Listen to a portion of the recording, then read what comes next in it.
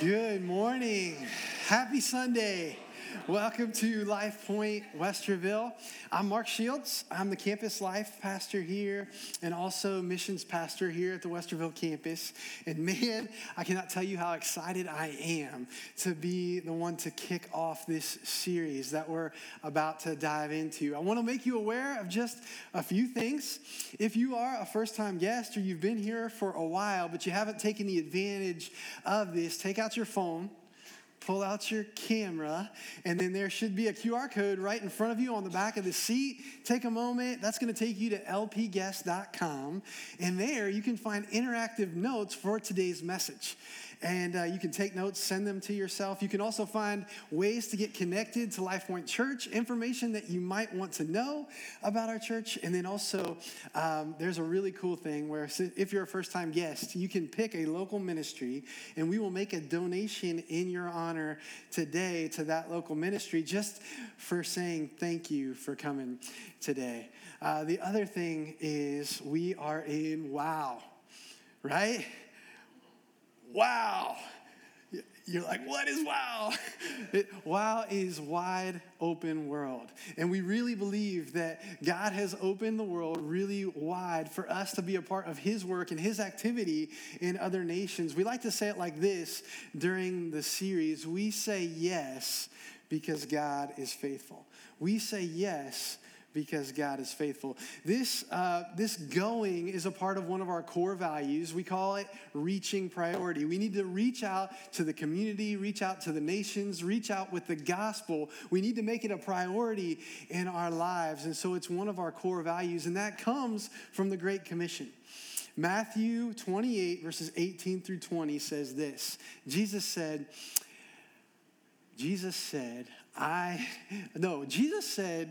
what did Jesus say? Jesus said, go and make disciples of all nations. Sorry, brain fart, sorry. Go and make disciples of all nations, baptizing them in the name of the Father and the Son and the Holy Spirit, teaching them all that I have commanded you. And lo, I will be with you always to the very end of the age. Jesus said, go. And he said, I will go with you. Those are huge because I know if you're like me and you've heard many times, it's like, God, I think I might, or maybe you want me to do this, but I don't know if that's the call or not. This is the call. The question is no longer if. The question is just where.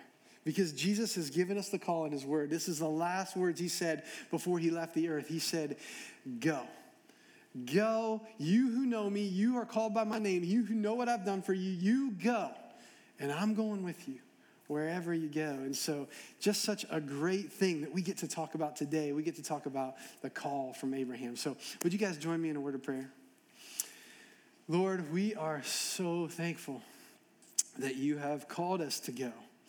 Lord, we get to be a part of your activity. We get to be a part of the things that you are doing all over the world, and we get to hear about that today. Lord, you could do it with anybody, but for those of us who are willing to say yes, you'll do it with us. Thank you for that. Thank you for using us wherever we're at, using moms with lots of kiddos to go and serve their families, to go into their rooms and pray at night. Thank you for using our body to go and serve people out in the lobby and in the kids area. And thank you for those people who are called to go to foreign countries and share your gospel. Lord, I just pray that you would convict us of what you want us to do and where you want us to go today. It's in Jesus' name I pray. Amen. Okay, so as we dive in today, there's a couple questions I really want you to consider, things that I want you to ponder while we are walking through the scripture today.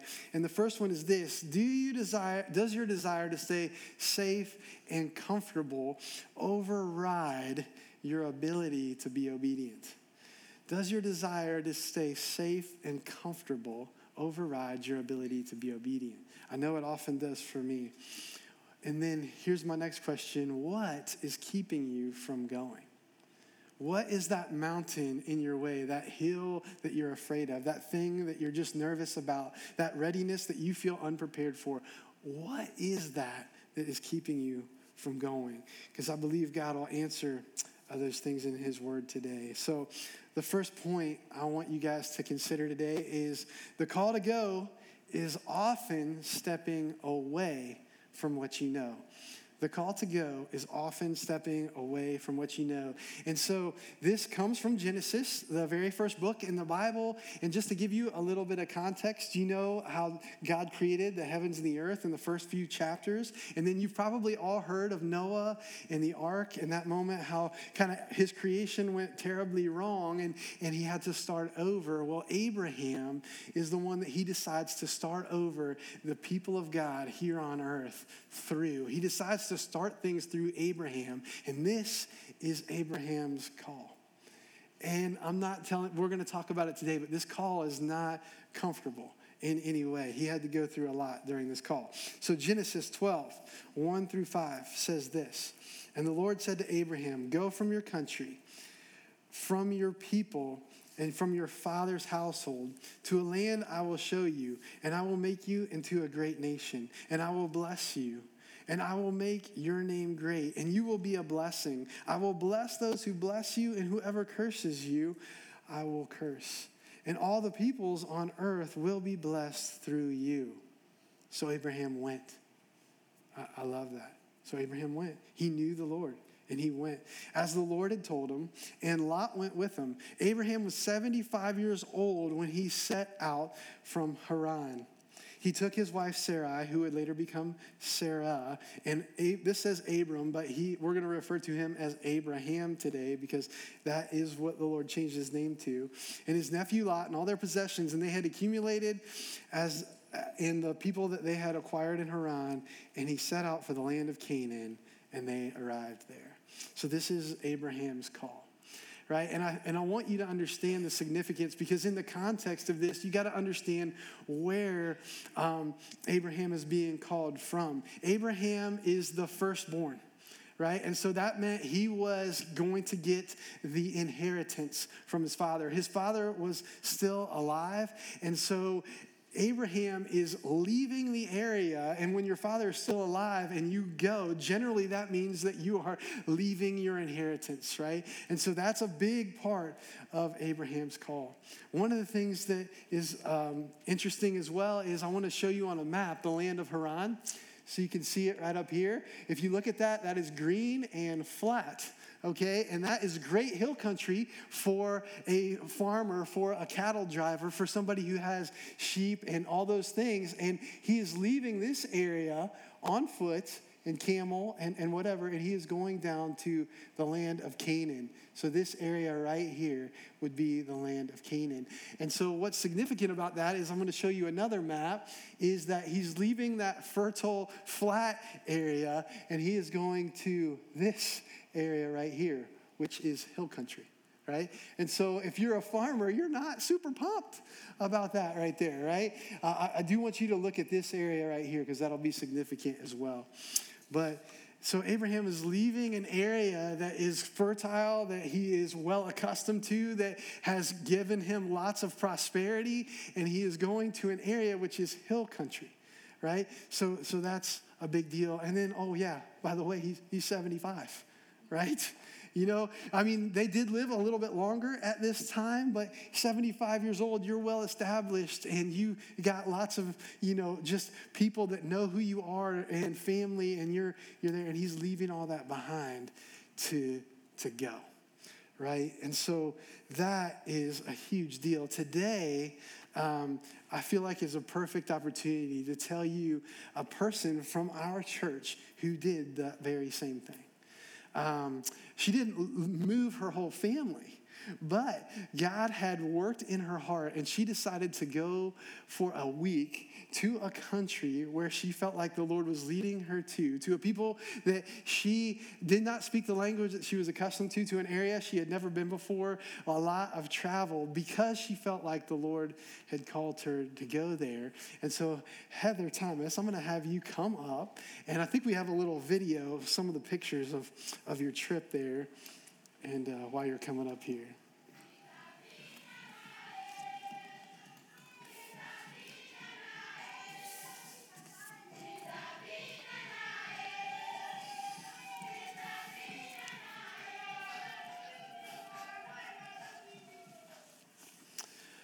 so awesome. Heather, I know you well. You know, we've been friends for a long time. And I think if I'm the audience out here, and I'm like you, you know, you're a mom of 3 amazing kiddos, and your husband's awesome too, Scott. And then you just were praying, and God had orchestrated things, and you know, you end up going to Malawi, right? Crazy. Which is, I know, crazy, right? So one of the questions I had for you is, how were you stepping away from what you know? Yeah. And what were some of the fears like that you had kind of going in? Yeah, well, thanks very much for having me this morning. It's super exciting to get to share with you this life-changing trip. Let me give you a little bit of background. I got to Malawi through Finish Line Ministries, and it's an organization that LifePoint has partnered with for a long time in giving and doing things with them. Finish Line is an organization that plants churches.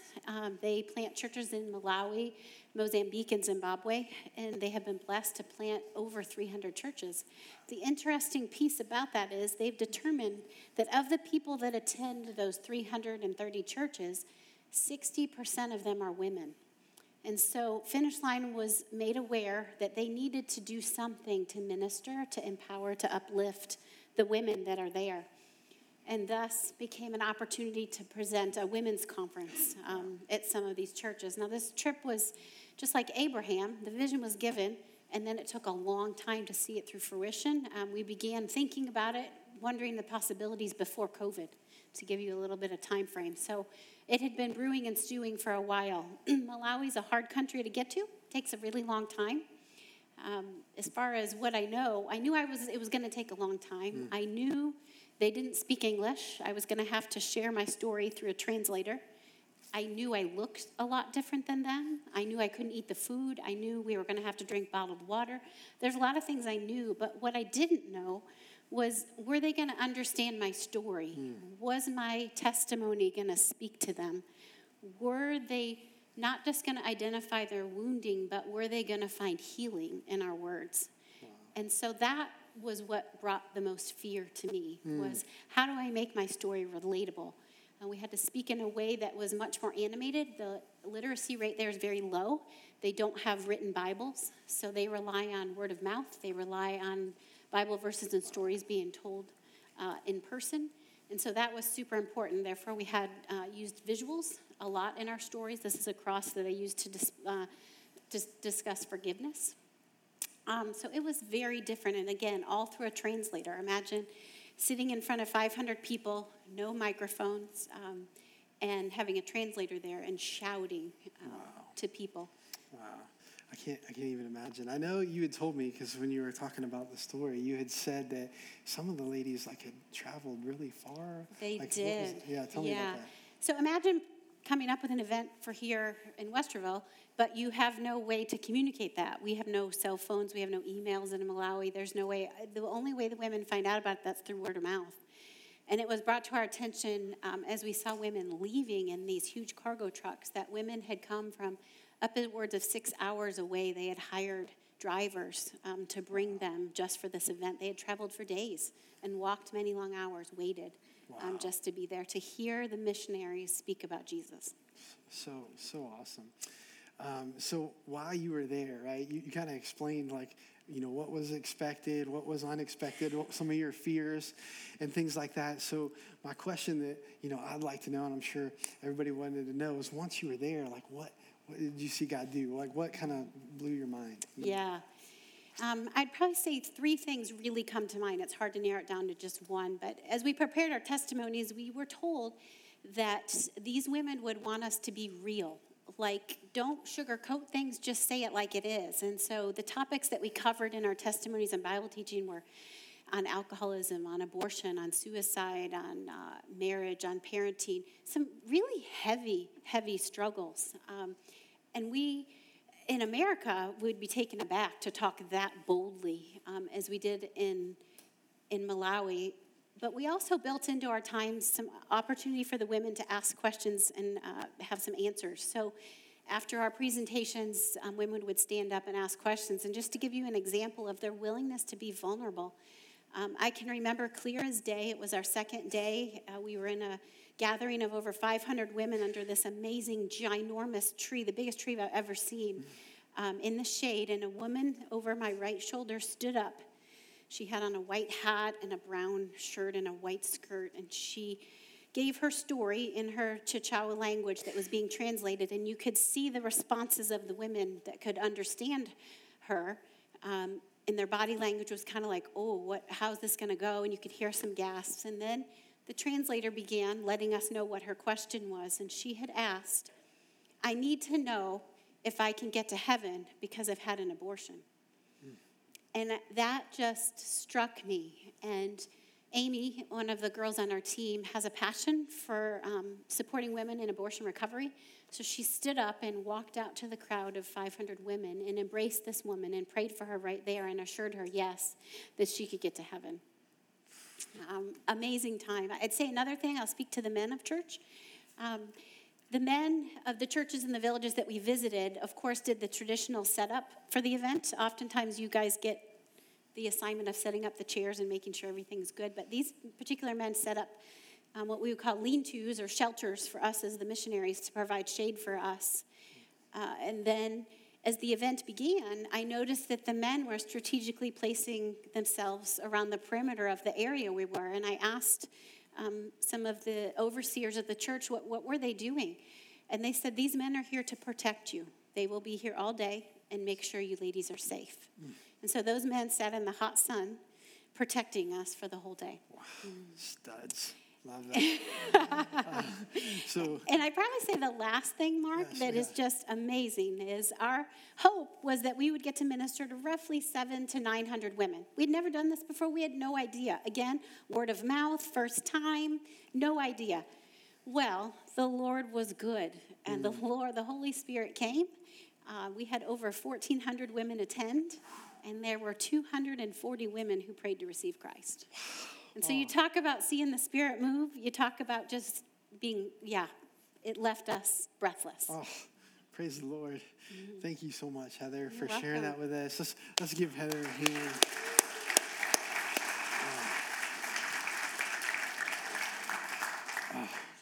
Man, Heather, I know you would agree with me with this. And I think one of the things that you kind of think about when you hear a story like that, you imagine, that surely that's somebody else. Surely that's like Heather. That's not me.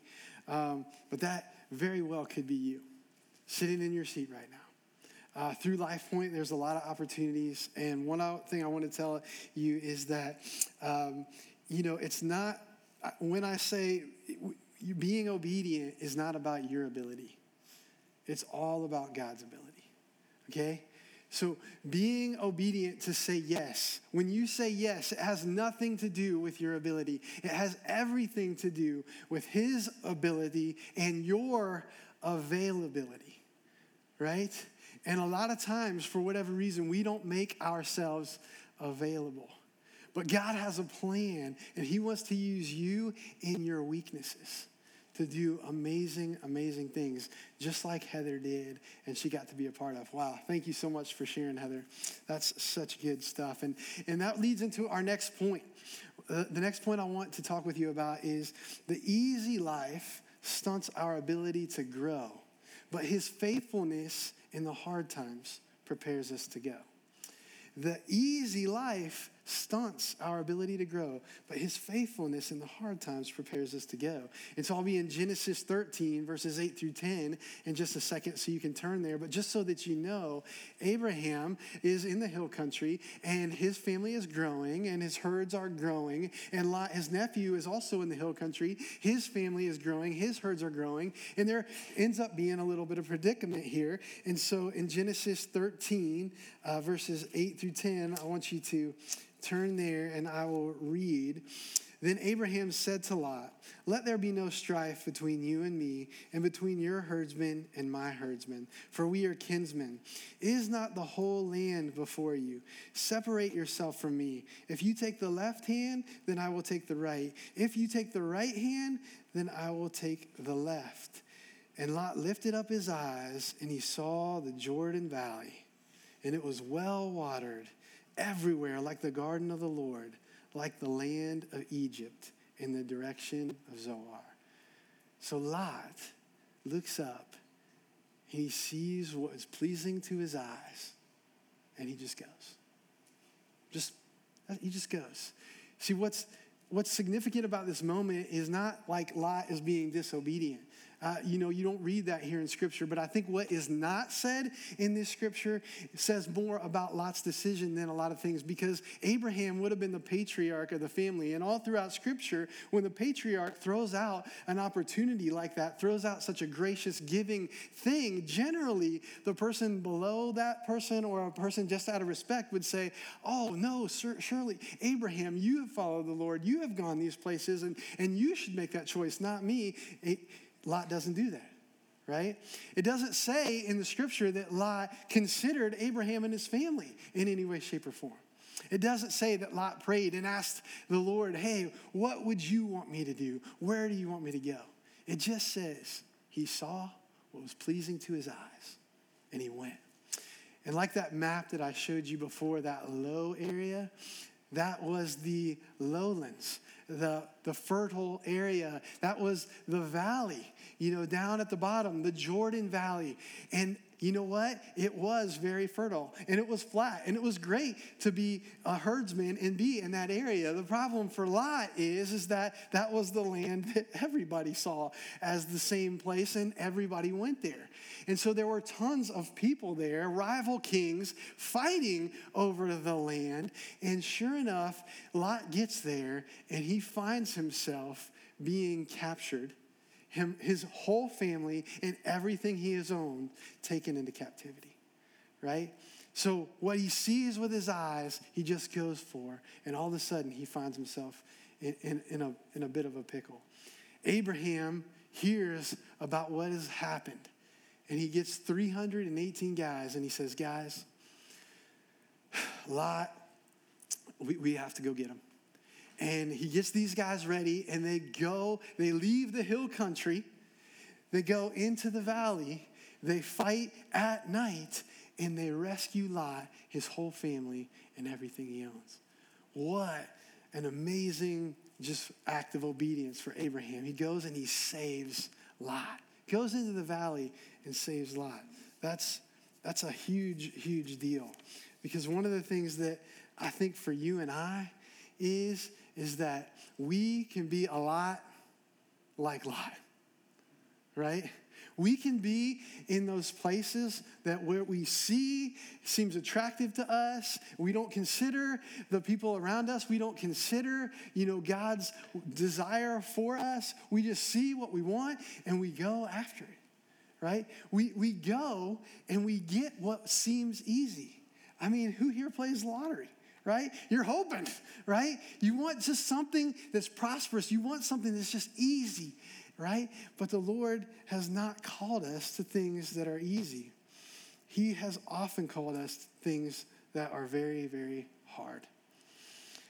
So my question for you is, what if that thing that you're nervous about, what if that thing that God has called you to at some point in your life, what if that wrestling that you have experienced is a part of God's call, right? What if that nervousness, what if that not readiness, what if that, with all those things that you kind of try to push the Lord away, what if that's the Holy Spirit calling you? And he's calling you not because of your ability. He's calling you not because of what you know. He's calling you not because of what you're prepared for. He's calling you not because of what you're good at. He's calling you because he's faithful. And he knows if you go into a place you're not ready for, guess what you'll have to do when you get there? You'll have to depend on him. There will be no other way unless you depend on him. And I'm telling you what, when you step into a place where you are done with you, and you have to trust in God, that's when he's at his best. And you get to see him. I totally believe that the hard times prepare us to go. And we have to put our yes on the table, even though that struggle is real and it's very, very hard. So one of the things that Abraham's obedience finds him into is really significant. This is the next part in Scripture. So if you want, you can turn to Genesis 15, and I'll start there in just a second. But Abraham, in his obedience, he ends up, going from a valley area to hill country, right? Okay, God, I'm following you, putting my trust in you. And then now it's a lot harder for me to live and to grow and to do all these things, okay? And then not only that, but he finds himself in a battle. He finds himself in a battle against rival kings for his own family's safety. And so he's literally risking his life to save his family. When he said, yes, trust me, this was not part of his thought process. He didn't think that things were going to go this way. And so he becomes obviously wondering, hey, Lord, I'm here. What's next? And so this is where we come to in Genesis 15, 1 through 2. Sometime later, Abraham had a vision. The Lord said to him, Abraham, do not be afraid. I am like a shield to you. I am your great reward.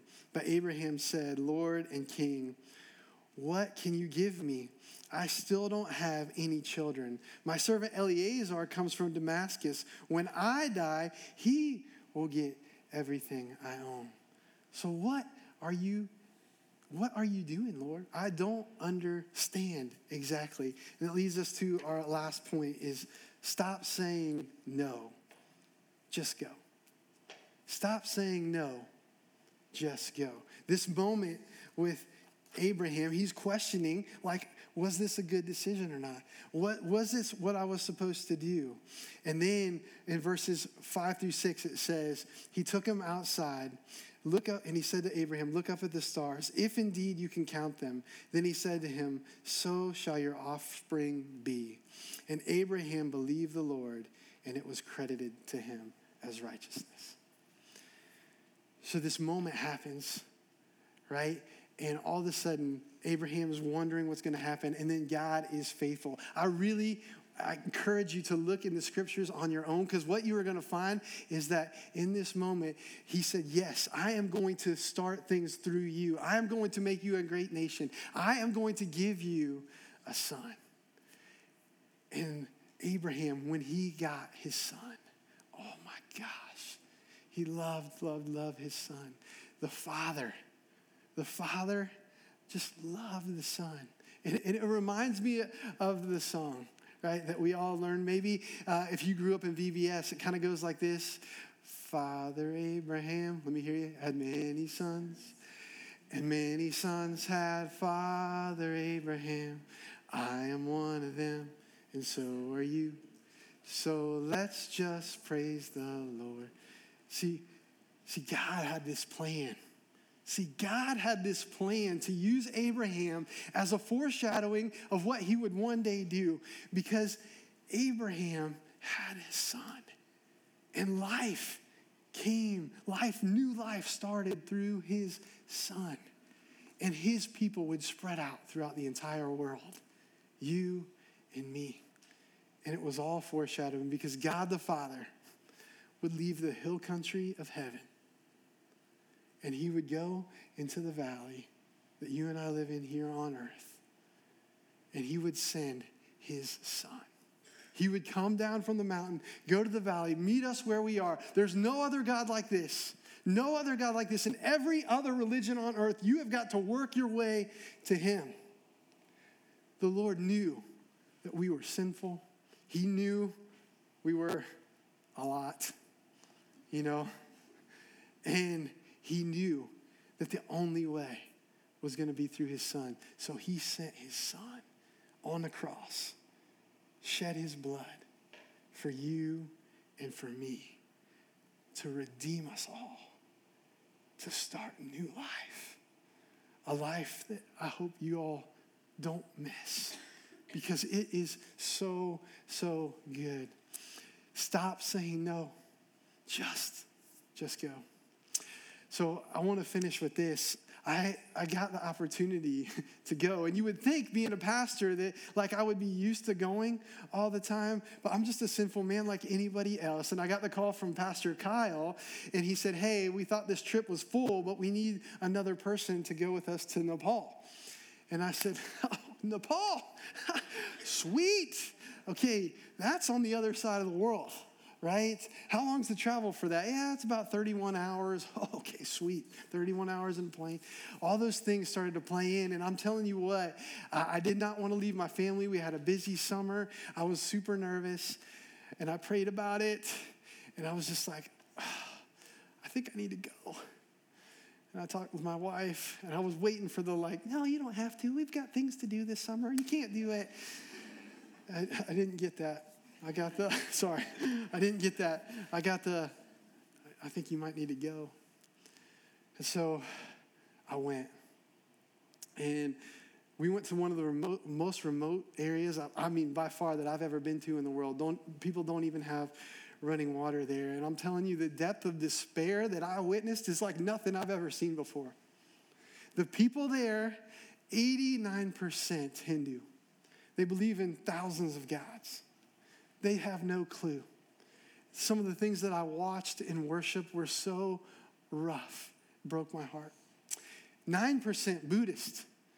They're looking for a way. They're looking for peace. They have no peace. I've witnessed it. 1% Christian.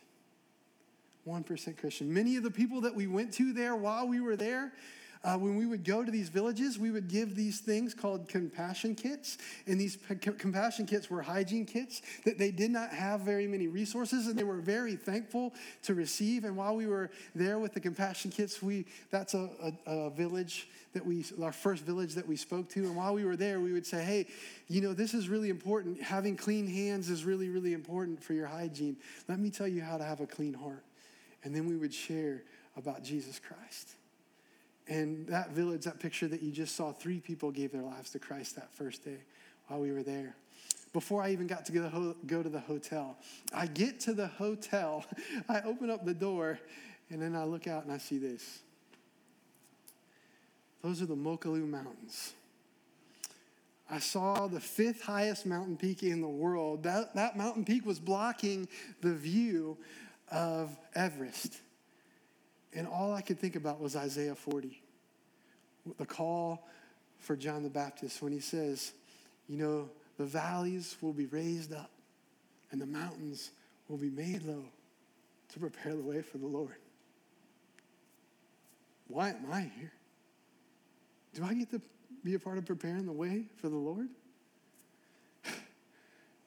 And this is the craziest thing. The next day, we had to go to the most remote villages I had ever seen. We could only get there by 4x4, and we had to go into a valley. And just so happens that our translator, Prabin, tells us that this valley is the lowest valley on earth.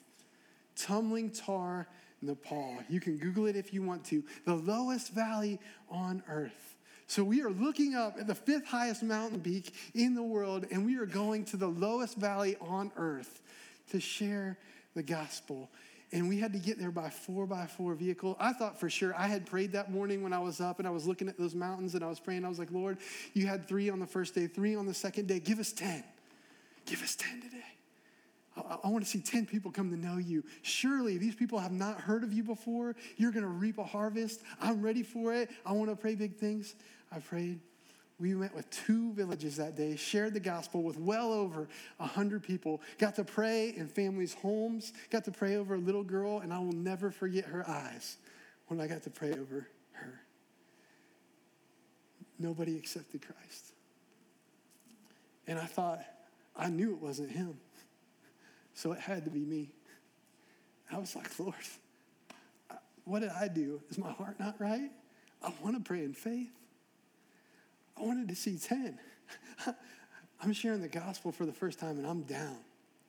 Well, it just so happens that we're finishing up and we have to go back to the hotel, and we go to the lowest valley on earth to cross a river with our 4x4 vehicles, and there's a ferry there, and while we're there, there's a tea shop, and so we go to the tea shop and we order tea. And I'm talking with one of my friends from the villages, and then all of a sudden we got one extra tea. So my translator, Prabin, just kind of has an extra tea, and he just walks up to this random guy and says, hey, do you want tea? Like, we ordered too many. And the guy says, yes.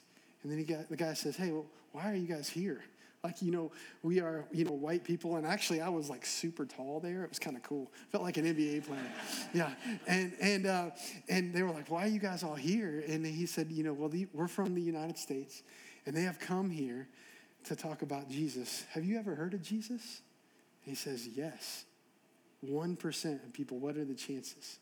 He says, yes. He says, actually, my wife is a believer, and I grew up Hindu, and I've been to church before, and I've heard about this Jesus, but me and my wife are always in conflict with each other. Things are hard in our family, and her faith is not mine, and so there's a struggle. And then Prabin, our translator, he had translated my testimony twice at this point while we were at the villages. And he goes, Mark, come here. And he goes, hey, this guy is Santa. He was just telling me about him and his wife. And if you look, there's a picture there of Santa, and there's the teacup right there in front of him. And he said, this guy is having problems with his wife. I remembered your testimony. You need to share your testimony with this guy. So I share my testimony. And I was like, Santa, I'm a mess, man. Apart from the Lord, I am a total mess. And I said, and me and my wife, we were living for everything we wanted and what we saw. Whatever we saw, that was what we were shooting for, and that was what we did. Whatever we liked, that was what we went for. And I said, we went to a conference one night, and this guy gave his testimony. And every word that he said, for whatever reason, I knew it was for us. And my wife knew it was for her. And we repented, and we gave our lives to Christ. And I said, Santa, it changed everything. I'm in tears at this point. You guys know me. And Santa, he says, I know the Lord sent you here. I want to give my life to the Lord. And I said, well, Santa, I'll help you. We're going to go through Romans 10 together. And so Prabin helped me go through Romans 10 with Santa. And Santa confessed that he was a sinner. And he confessed that he needed Jesus Christ as his Lord and Savior. And he said, I believe that God raised him from the dead. And I'm telling you right there, Santa was saved. And I knew it and he knew it. I didn't want to leave. I gave him a hug. I didn't want to leave because I knew that I had traveled. The Lord had me travel for 31 hours across the other side of the world just to meet Santa. Just because he loves Santa. That was it. I got to be his invitation. A human example, flesh and blood of who he is, just for a moment. And he gave his life to the Lord. I got to be his invitation. I'm telling you, you have to go. Stop saying no, just go. Wherever he would have you go, you go. You go. When you get there, you will see him work in a way where you've never seen him before. It's a privilege. It's a privilege. Let's pray. God,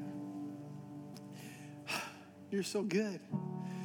Lord, if there's anybody here who's had that invitation, or maybe you've been working on their hearts right now through your word, through this moment where they know that you're asking them to become a part of the kingdom, they can do just what I talked about in Romans 10, verses 9 through 10, where it says you can just confess that you are a sinner, and you confess with your mouth that Jesus Christ is Lord.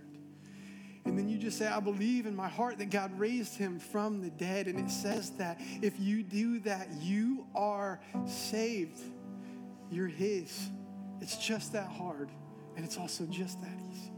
Thank you for saving us, Lord Jesus. Thank you for pursuing us like you do. And then I know, Father, that there are people that know you well, and you have called them. You have given them an invitation to go. And I don't know if that's just going into their kids' rooms tonight and praying with them. I don't know if that's just going into the lobby and serving in Connections or in Life Point Kids in the next generation. I don't know if that's going to another country. But Lord, you do. And I pray you would convict them right now. And you would let them know where you want them to go. And I pray that they would say yes. Such a blessing to say yes. We love you. It's in Jesus' name we pray.